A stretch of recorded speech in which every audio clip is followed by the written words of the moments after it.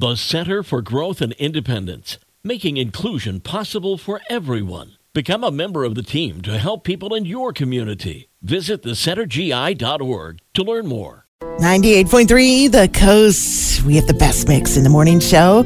I'm Ginger, and we also have your happy headline at this time every day. It's from United Federal Credit Union. We get you. If you have ever had a dog that has gotten itself into a situation it shouldn't have, you'll appreciate this story. Firefighters in British Columbia were called out to help an animal that was stuck.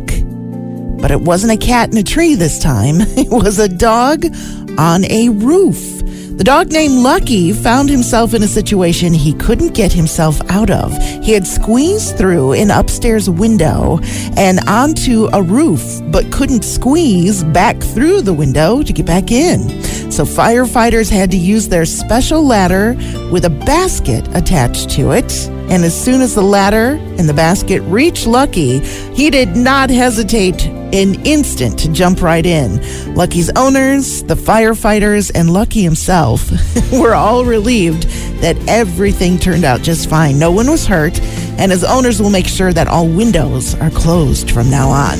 It is today's happy headline from United Federal Credit Union. We get you. From 98.3 The Coast.